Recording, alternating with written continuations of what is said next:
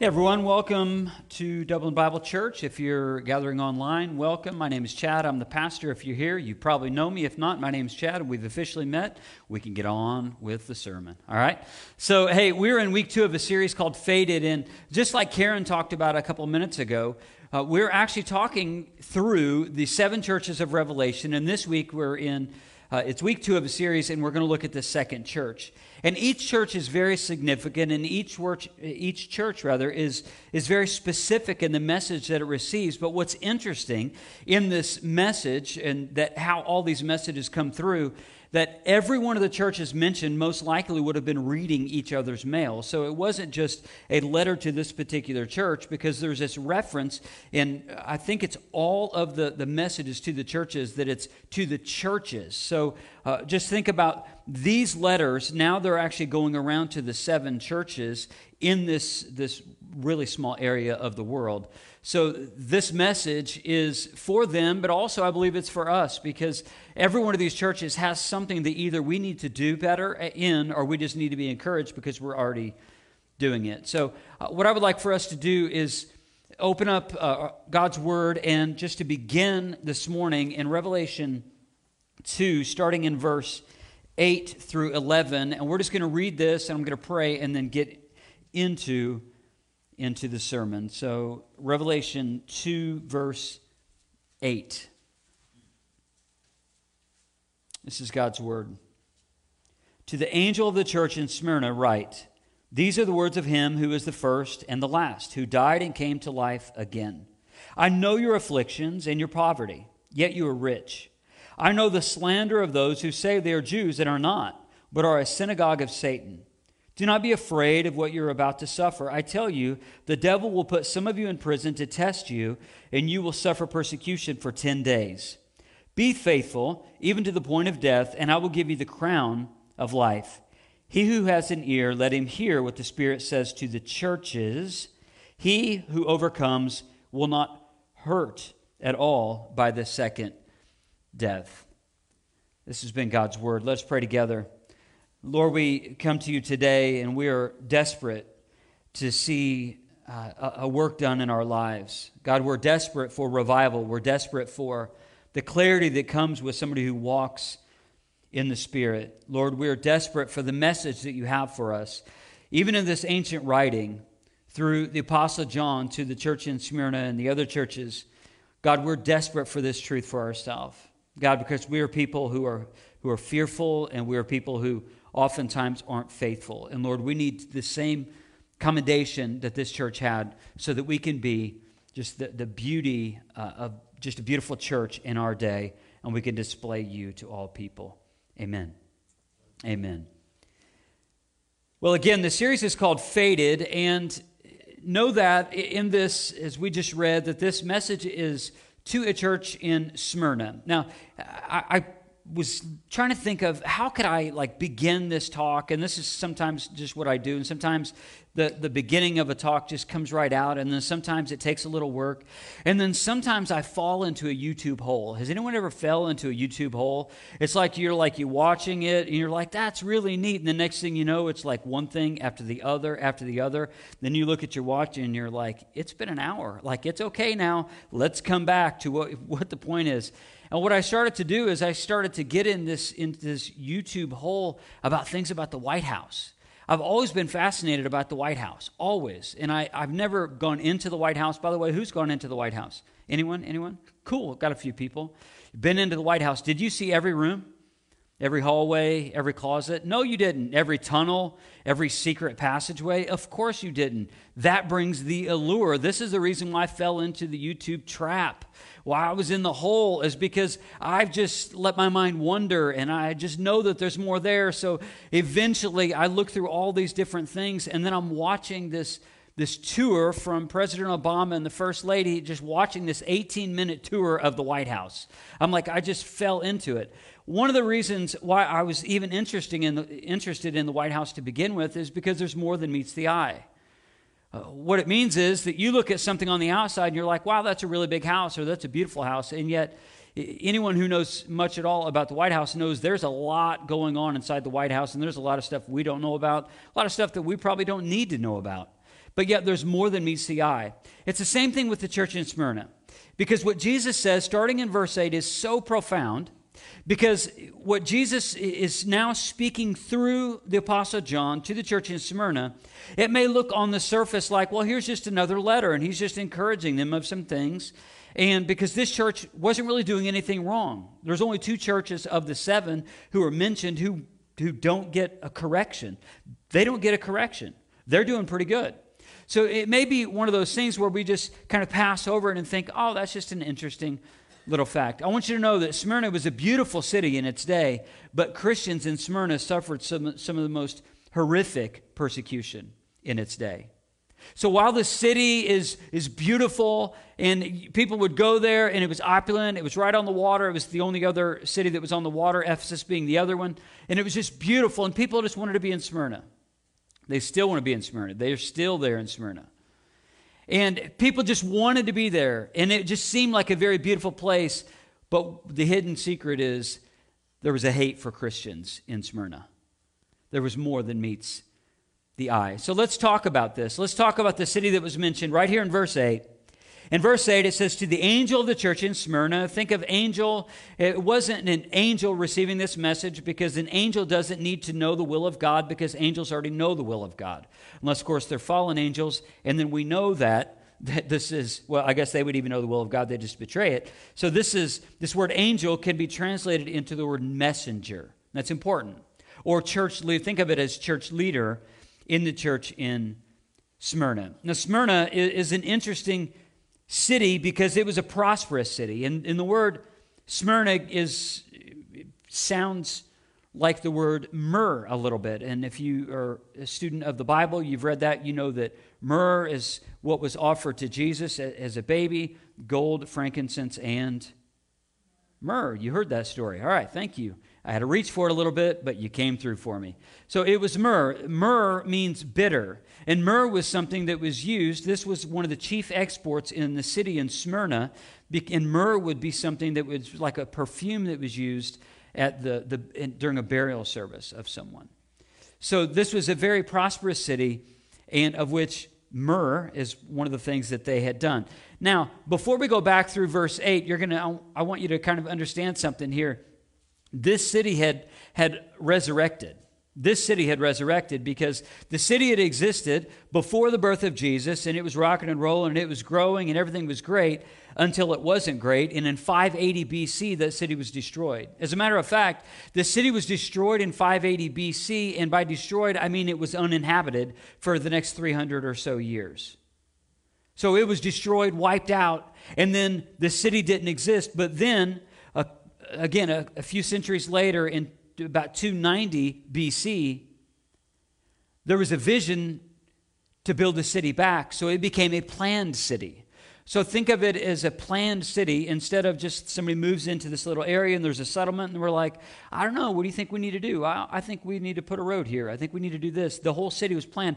Like if you've ever gone to Savannah, into the old part of Savannah, it was a planned city. Oglethorpe planned everything about the old part of the city, of how it would be structured, how the houses, how all the grid lines, how their beautiful parks within the old part of the city of Savannah, because it was a planned city. Smyrna was a planned city also. So this city was a place that had resurrected. Notice now in verse 8 what Jesus says again. He says, these are the words of him who is the first and the last, who died and came to life again.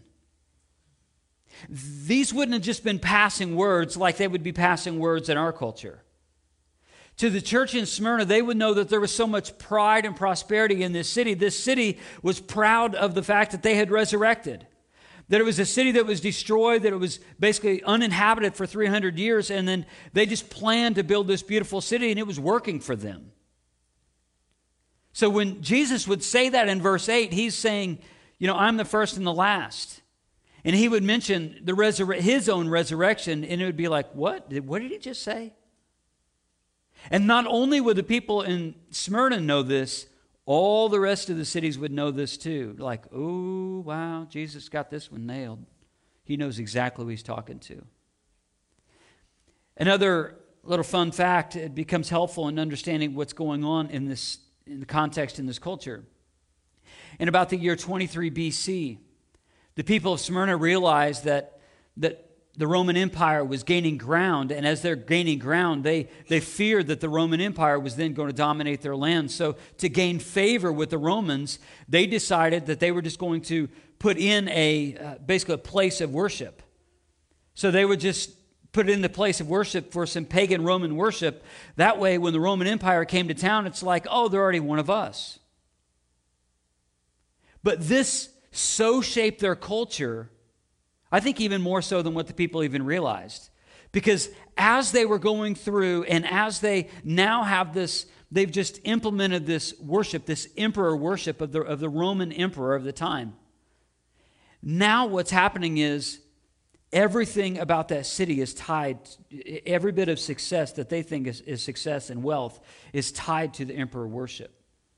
So everybody, if you're part of the inner circle, or if you're a part of the outer circle, if you're a part of the outer circle within society, you were expected to worship the Roman emperor. And if you didn't, like the Christians didn't, then you were viewed as a cast out. And they actually viewed you as an atheist, because for them, they believed there were multiple gods. And so they believed there were multiple gods, and when Christians will go through and say, we don't believe in all those gods, they just kind of cast them out and said, they're atheists, they just don't believe in gods. However, Christians do believe in God, in the Trinitarian God, the Father, Son, and Holy Spirit, the three in one. But they were referenced as being atheists.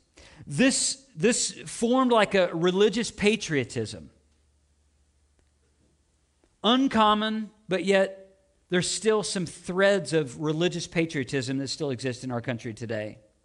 And what this meant was the individuals could aspire to economic prosperity and greater social standing only if they participated in this Roman cult. And like I just mentioned, it posed a problem for the Christians, because the Christians couldn't bow down, and the Christians would not bow down and say that Caesar is king, because they knew that Jesus is king. So this gives an understanding as to what else is going on. So they refused to participate in what was happening. And as they were refusing to participate, look in verse 9, and we're going to start to see the commendation given. Verse 9, we're going to see what Jesus says to the church in Smyrna. He says, I know your afflictions and your poverty, yet you are rich. I know the slander of those who say they are Jews and are not, but are of the synagogue of Satan. First thing, when Jesus commends them, he doesn't start with them, he starts with himself. In verse 8, we see that Jesus reminds them who he is. This is the core message. Jesus reminds them who he is. That's part of the commendation that's given. Notice what it says. Jesus, he says, these are the words of him who is the first and last, who died and came to life again. Who is Jesus referring to? Himself. So the way that he's commending them is, he says, I know your afflictions, but I want you to know, and I want you to be reminded who I am. Think of this in this way. So again, the first takeaway under this is Jesus reminds them of who he is. Think of this as you work at a business, and you're on the shop floor of the business, and the CEO, he or she is on the top floor, separated from you in some corner office. And usually you don't have a whole lot of interaction with this CEO. But what you've heard is, and what you know is, that the business is struggling. So they're struggling financially. There's rumors of layoffs. There's rumors of this. There's rumors of that. So think of it in this way. When Jesus reminds them of who he is, it's like the CEO coming down out of the corner office, coming down to the shop floor, and everybody knows who the CEO is, by the way. The CEO coming up next to each person who's on the shop floor and saying, hey, you know what? We're in this together. It's you and it's me and it's all of us. We're in this together, and we're going to make it through. And I've got a plan to help us get out of the slump. I've got a plan for you to prosper, through this time. And just know that you're not alone.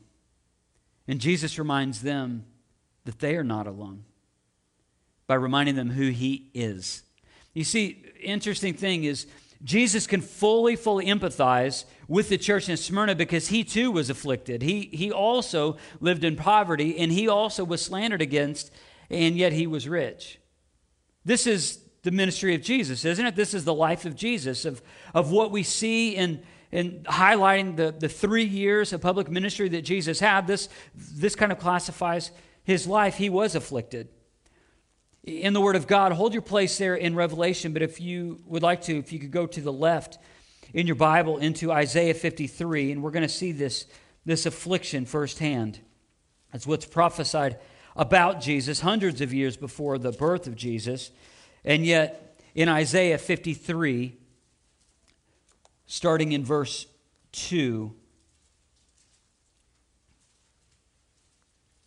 this is what Isaiah was inspired to write by the Holy Spirit, referring to Jesus. He grew up before Him like a tender shoot, like the root of a root out of dry ground. He had no beauty or majesty to attract us to Him, nothing in His appearance that we should desire Him. He was despised, rejected by men, a man of sorrows, familiar with suffering. Like one from whom men hide their faces, He was despised. We esteemed Him not. Surely He took up our infirmities and carried our sorrows. Yet we considered Him stricken by God, smitten by Him, and afflicted. But He was pierced for our transgressions. He was crushed for our iniquities. The punishment that brought us peace was upon Him, and by His wounds we are healed. So the very destruction that the evil one thought that was going to be brought about Jesus, that the evil one thought that Jesus would be defeated because Jesus was going to be afflicted, because Jesus was smitten, because Jesus was neglected, because there was nothing about Jesus that made people think, oh, that's the Messiah at birth. There was nothing about Jesus. There was no natural beauty about Jesus. But yet what the evil one did not know is Jesus is the Messiah. He is the conquering one because He is Lord. And then ultimately through that He would be the Savior of the world. So just at the time where the enemy was just about to roar, thinking the enemy was winning, the enemy was actually losing, and God was using the enemy's hand to defeat Himself. Wow. Jesus can empathize with everything that we go through, and He can empathize with everything that's going on in the church in Smyrna. It says in this passage, the original passage, Jesus says, I know your afflictions. And He knows their afflictions. He knows ours. He knows every struggle that you have. He knows the late nights. He knows the habit that you have that you've had a hard time breaking. He knows the marriage that broke up. He knows of the marriage that you're in. He knows the kids that have gone wayward. He knows about the job loss. He knows about the whispering. He knows about the gossip. He knows about the slander. And He knows about the outright lies. Not only does He know that in some secondary way, He knows because He lived it Himself. So Jesus says, I know your afflictions and your poverty. You see, the second thing is this. Jesus reminds them of what He sees and that He cares. Isn't this so good to know? That He isn't just some God who sits off in heaven just like wondering when His minions are going to get it right. That God knows and that God cares and that God loves us. Someone said this, and we've been talking about revival for months now, and someone said this: revival is falling in love with God all over again. That's what revival is. It's falling in love with God all over again. And to think that God cares for you and that He loves you and that He's pursuing your heart. That He wants to give you a new heart, and He wants to give you the Holy Spirit of God so you can have the strength of God, so that you can have a way out of your temptation, so you won't be defeated in battle, so that you'll be a victor in battle. And by the way, we all battle. So Jesus reminds them and us of what He sees and that He cares. Notice the first thing He says, I know your affliction. I know it. And your poverty. By the way, the word poverty there, just so we're clear, it means abject poverty. It means poor, poor, poor. It doesn't mean just, oh man, I'm waiting for the government check to come through. I'm in between jobs. I'm waiting for my unemployment to come in. There was no unemployment. There was no social system to bail someone out. There was none of that. So when Jesus was saying this about the church in Smyrna, I want you to also know what was going on. Because of the Roman emperor worship and because Christians wouldn't bow down to the Roman emperor, then the city turned against Christian businesses. And then Christian businesses had no clients. And then Christians who then went off to go to work, then they found themselves without a job because the whole city had turned against the Christians. So when Jesus says, I know your afflictions and your poverty, he says, I know your abject poverty. I know the suffering that you're enduring right now because you don't have any money and because it looks so bleak because there's no way for you to have more money. This is why it's important for us to really do a deep dive into these churches, because if we wouldn't have known of emperor worship that was happening in this city, we wouldn't know. It's like, oh, and you're poor. Why are they poor? They're poor because the whole culture turned against them. I believe that we have a hard time really seeing what this is like because people use churches to promote their own business. I don't support this, by the way. Just in case you thought that I thought that was a good idea. I don't think it's a good idea. That's not the point of the church. And sadly, what I've seen is in our culture, this is the reason why it's so hard for us to understand their culture. What I've seen so many times is people come through these doors over my 10-year tenure here. I've seen people come through these doors. They come in for, there's somebody in the community or they have a new business or some platform they're trying to put out. And they come in, they make 2 visits, and they work the room like a politician, and they leave because they made all the business contacts they wanted and needed, and then they've left. And they're off to the next church to do the same thing. That's pitiful. I think one of the reasons why it's hard for us to even understand even the context of what's going on in the church in Smyrna is because it's so different than ours.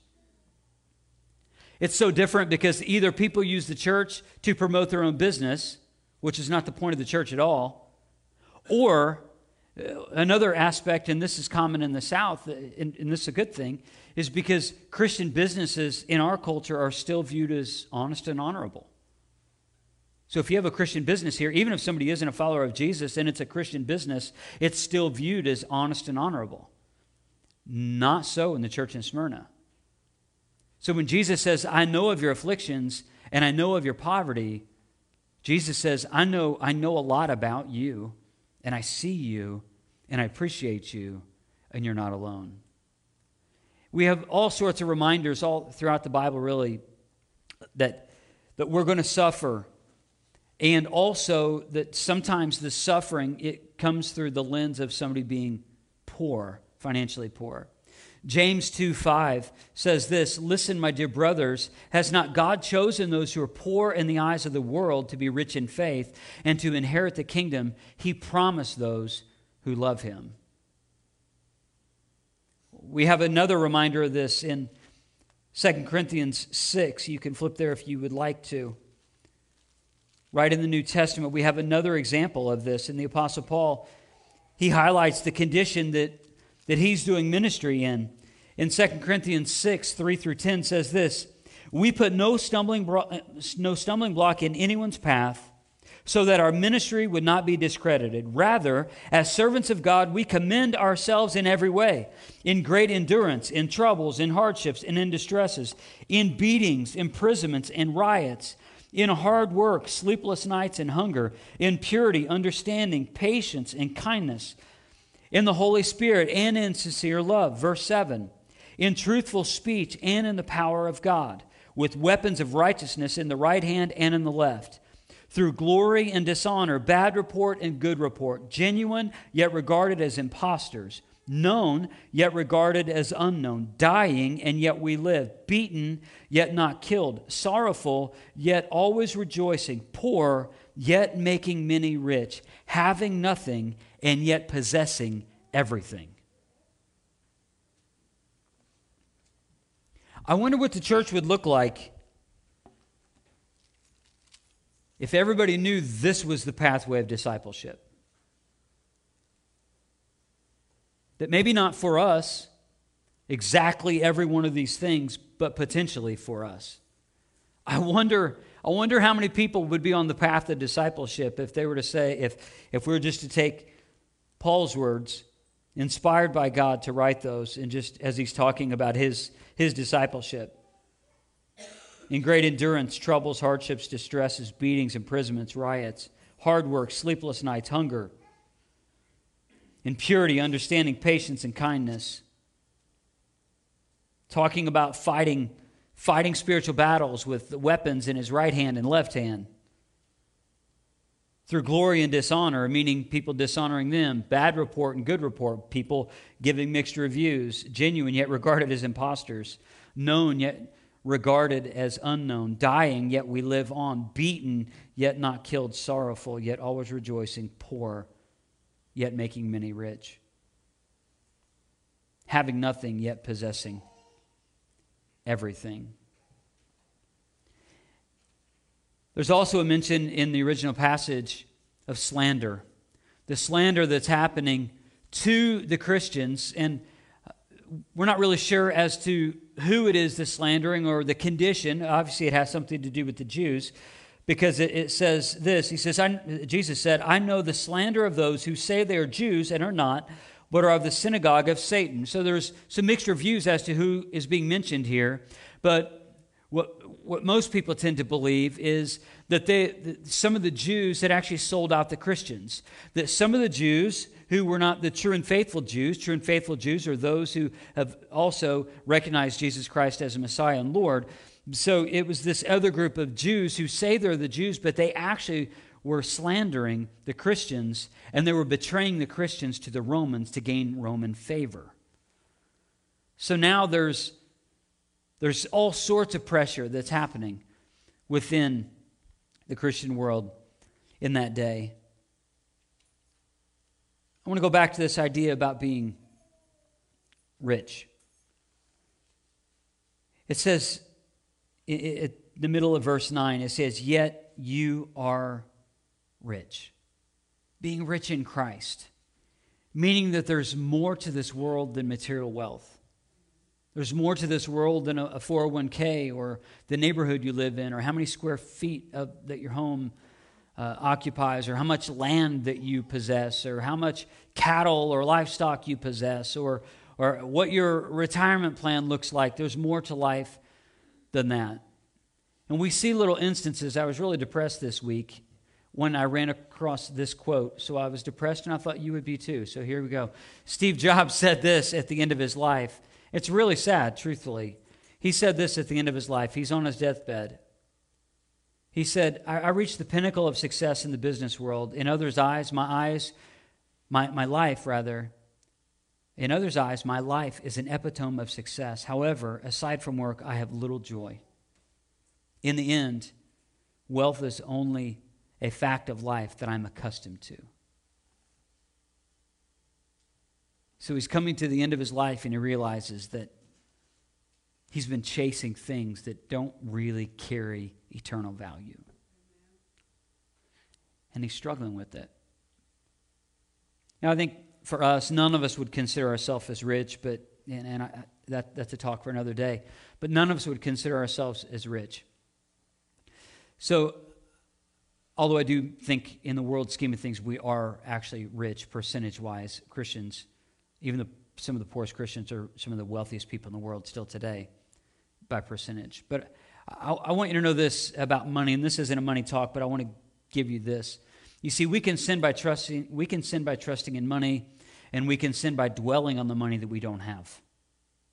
We can either sin by trusting in money and trying to gain all this wealth, and we can also sin on the other side of it, of looking at the money that we don't have. So we may not be chasing the money, but we can do this Because what it says next, besides this, pride can grow from having money, and when those in poverty envy the money of others. It's a slippery slope either way. If you chase worldly wealth, or you're envious of other people's worldly wealth, that's a very, very dangerous place to be. It's a slippery slope. As I say, you could go either way. But yet we're rich in grace. We're rich in mercy. I love Eugene Peterson's commentary on Ephesians 2, 1 through 6. Just listen to this. Let this just refresh you. He says this, "It wasn't so long ago that you were mired in that old stagnant life of sin. You let the world, which doesn't know the first thing about living, tell you how to live. You filled your lungs with polluted unbelief and then exhaled disobedience. We all did it. All of us doing what we felt like doing when we felt like doing it. All of us in the same boat," he says. "It's a wonder God didn't lose his temper and do away with a whole lot of us. Instead, immense in mercy and with an incredible love, he embraced us. He took our sin-dead lives and he made us alive in Christ. He did all this on his own with no help from us. Then he picked us up and he set us down in the highest heaven in company with Jesus, our Messiah." Third takeaway from the main passage is this. Jesus reminds them of what to do. Jesus reminds them of what to do. He talks about, he mentions who he is. He reminds them who he is. He also reminds them that he sees them and he cares about them. And now he reminds them of what to do. Back to our passage. Jesus said, "I know the slander of those who say they're Jews and are not, but are a synagogue of Satan." Beginning of verse 10, "Do not be afraid. Do not be afraid of what you're about to suffer. I tell you, the devil will put some of you in prison to test you, and you will suffer persecution for 10 days. Be faithful, even to the point of death, and I will give you the crown of life." So Jesus reminds them of what to do. The first thing he says, do not be afraid. We'll say it this way, be fearless. As to your walk with Jesus, be fearless. Be fearless. The reason why they can be fearless and operate faithfully, the reason why is because Jesus already reminded them of who he is and his presence in their life. That's the reason why we can. This is the reason why we talk about abiding with Jesus, why we talk about that taken from John 15. This is the reason why we talk about the elements of spiritual formation, the things that we do, the practices that we have to help us connect with Jesus and to live in the Spirit of God. This is the reason why. Is so we can actually have this kind of life, so we can live a life that is fearless. So that we can know we have the presence and indwelling of the Holy Spirit of God in our lives. And because of that, that gives us the fuel and fire to live out our lives for him. That's how we can do this. So he says, be fearless. But notice what he says next. It's not like some cute and cuddly version of Christianity. Notice what he says. Do not be afraid of what you're about to, what's the next word? Suffer. So he lets them know ahead of time, you're about to suffer this. And he says, I tell you, the devil will put some of you in prison to test you. And you will suffer persecution for 10 days. The idea of suffering for 10 days, people tend to think it means a bunch of different things. I'm not going to go down that road, and we're just going to take God's word at face value and say it was 10 days, but we can just say it was going to be an immense and painful 10 days. Next reminder that Jesus gives to the church, after he says, do not be afraid of what you're about to suffer. I tell you, the devil will put some of you in prison to test you, and you will suffer persecution for 10 days. The second takeaway he gives them is, be faithful. So the first thing he says is be fearless, and now he says be faithful. Oh, Christian, This is a message we need to live out today. We need to be the people who are faithful to God's word and who aren't responding with fear about everything that's going on in our world. We don't have the same opposition that the church in Smyrna had, but we have our own opposition. We have opposition all throughout our culture in the political landscape and the racial landscape and the economical landscape. We have all sorts of issues in our day that could just lend to being fearful and not being faithful. We need to be people who are fearless in the name of Christ and also people who are faithful to the mission and to the gospel of Christ. This message is our message. Give a little bit more clarity about being faithful. For a man to become a Christian anywhere was to become an outlaw. In their day, in Smyrna, for a person in that area of the world to become a Christian, it was to become an outlaw. So in Smyrna, above all places, for a man to enter a Christian church was literally to take his life into his own hands. And yet William Barclay so beautifully says, in Smyrna, the church was a place of heroes. There's a reference in verse 10 to the crown of life. And this crown, the word crown can be interpreted in different ways. But this Greek word, Stephanos, it means like the crown after a victory. Which is probably the reason why Barclay also said that the Christians in the church in Smyrna were the real heroes. They were the victors. They were winning. They were winning. This lends into the church promise. Because this is the promise that they would receive the crown of life. And that they would overcome and they would not be hurt at all by the second death. This goes into the promise. But this promise as heroes. There's somebody from the 1st century and 2nd century who was a prominent person in that city. And the gentleman's name is Polycarp. He was a bishop in Smyrna. Interestingly enough, the Apostle John, who wrote Revelation, was most likely just a teenager whenever he met Jesus and then walked through Jesus' ministry. And now John is old, like really old. And somewhere in the midst of John's old age, he met another teenager by the name of Polycarp. And just as Jesus discipled John, John discipled Polycarp. Polycarp also had disciples because he was the bishop in Smyrna. And because he had other disciples under him and he was very well respected and people knew him, that put a target on his back too. After the persecution that happened under the Roman Emperor Nero, the whole area throughout there was facing a lot of persecution. And it would fall upon Polycarp as well. As the story goes, Polycarp had a dream. I believe it was a dream, and in this dream, he had this vision that he was going to be burned at the stake. And I don't know if that is just part of the legend or if that's factual, but it's captured in history either way.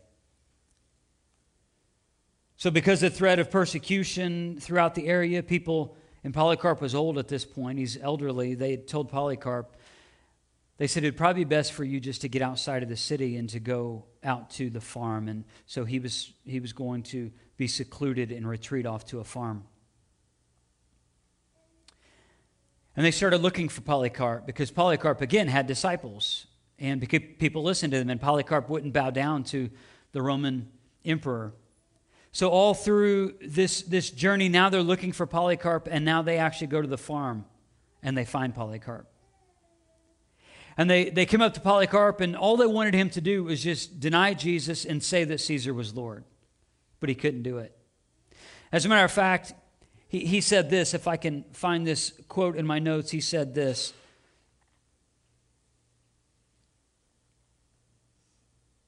He says, "For 86 years I've served Jesus.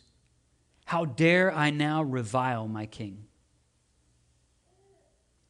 So they took him, they brought him into the city, into an amphitheater that was in the middle of what they called the blood games, and they would martyr Christians in an amphitheater. The crowd was already primed. A couple people had already gone through the process. Some of those had been devoured by lions, and some of those had not. Some of those had bowed down, and they said that Caesar was Lord, and they denied Jesus, and they walked away alive. They gave Polycarp one more opportunity to deny Jesus, and he wouldn't deny Jesus. So they kick him out of the whatever the vehicle, however it was, they got him there. So they kick him out and they send him off into the amphitheater, just a frail old man. They gave him one more opportunity to deny Jesus, and he still wouldn't do it. So they said, okay. So they tied him to a stake and they set him on fire. What they didn't expect was this. What they didn't expect was a wind came down over him and kept him separated from the flames, so that eventually the fire didn't kill him. So the very vision that he had was about being burned at the stake, and that comes to fruition. But knowing what's going on and knowing that the mob was against him, one of the men took a spear and they shoved it into his heart, and he died. A victor's death. So this message was, Jesus had discipled John. John had discipled Polycarp. Now Polycarp was discipling other people. Up until death, he's standing in the amphitheater, would not deny Jesus, would not say that Caesar is Lord. And he dies a hero's death, receiving his own crown.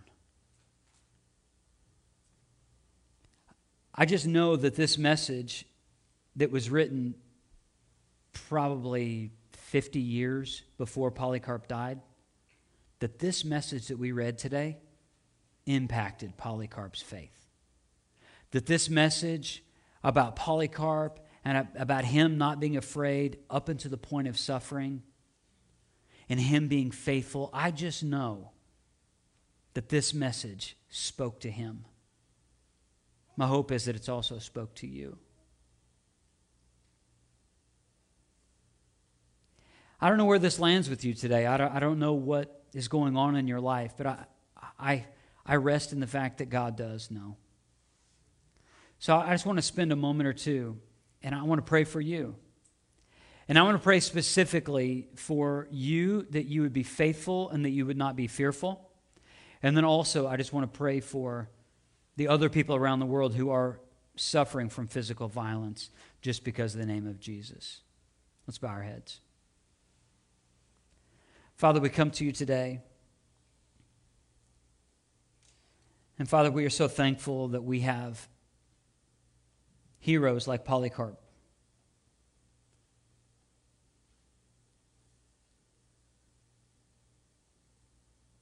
who stood for you in the face of great adversity, who did not shrink back, but he was fearless up until death. And he was faithful even to the point of death. Lord God, I pray that my brothers and sisters who are listening right now, God, that they will not take the enemy's bait. That they would be people who are fearless in their faith. And that they are faithful in our day. That we would be men and women and young men and women rooted in the Word of God. connected to the Holy Spirit, living as we're loved by you, Jesus. And Lord, just as we read earlier from Isaiah 53, God, you were humiliated for sinners. Sinners just like us. So God, just as that quote about revival is falling in love with Jesus all over again. God, we can love you because you first loved us, even to the point of your own death on the cross. We praise you, Jesus. You're worthy of our praise. Come into our hearts, revive us. Help us, humble us, move in us. We pray in Jesus' name. Amen. Amen.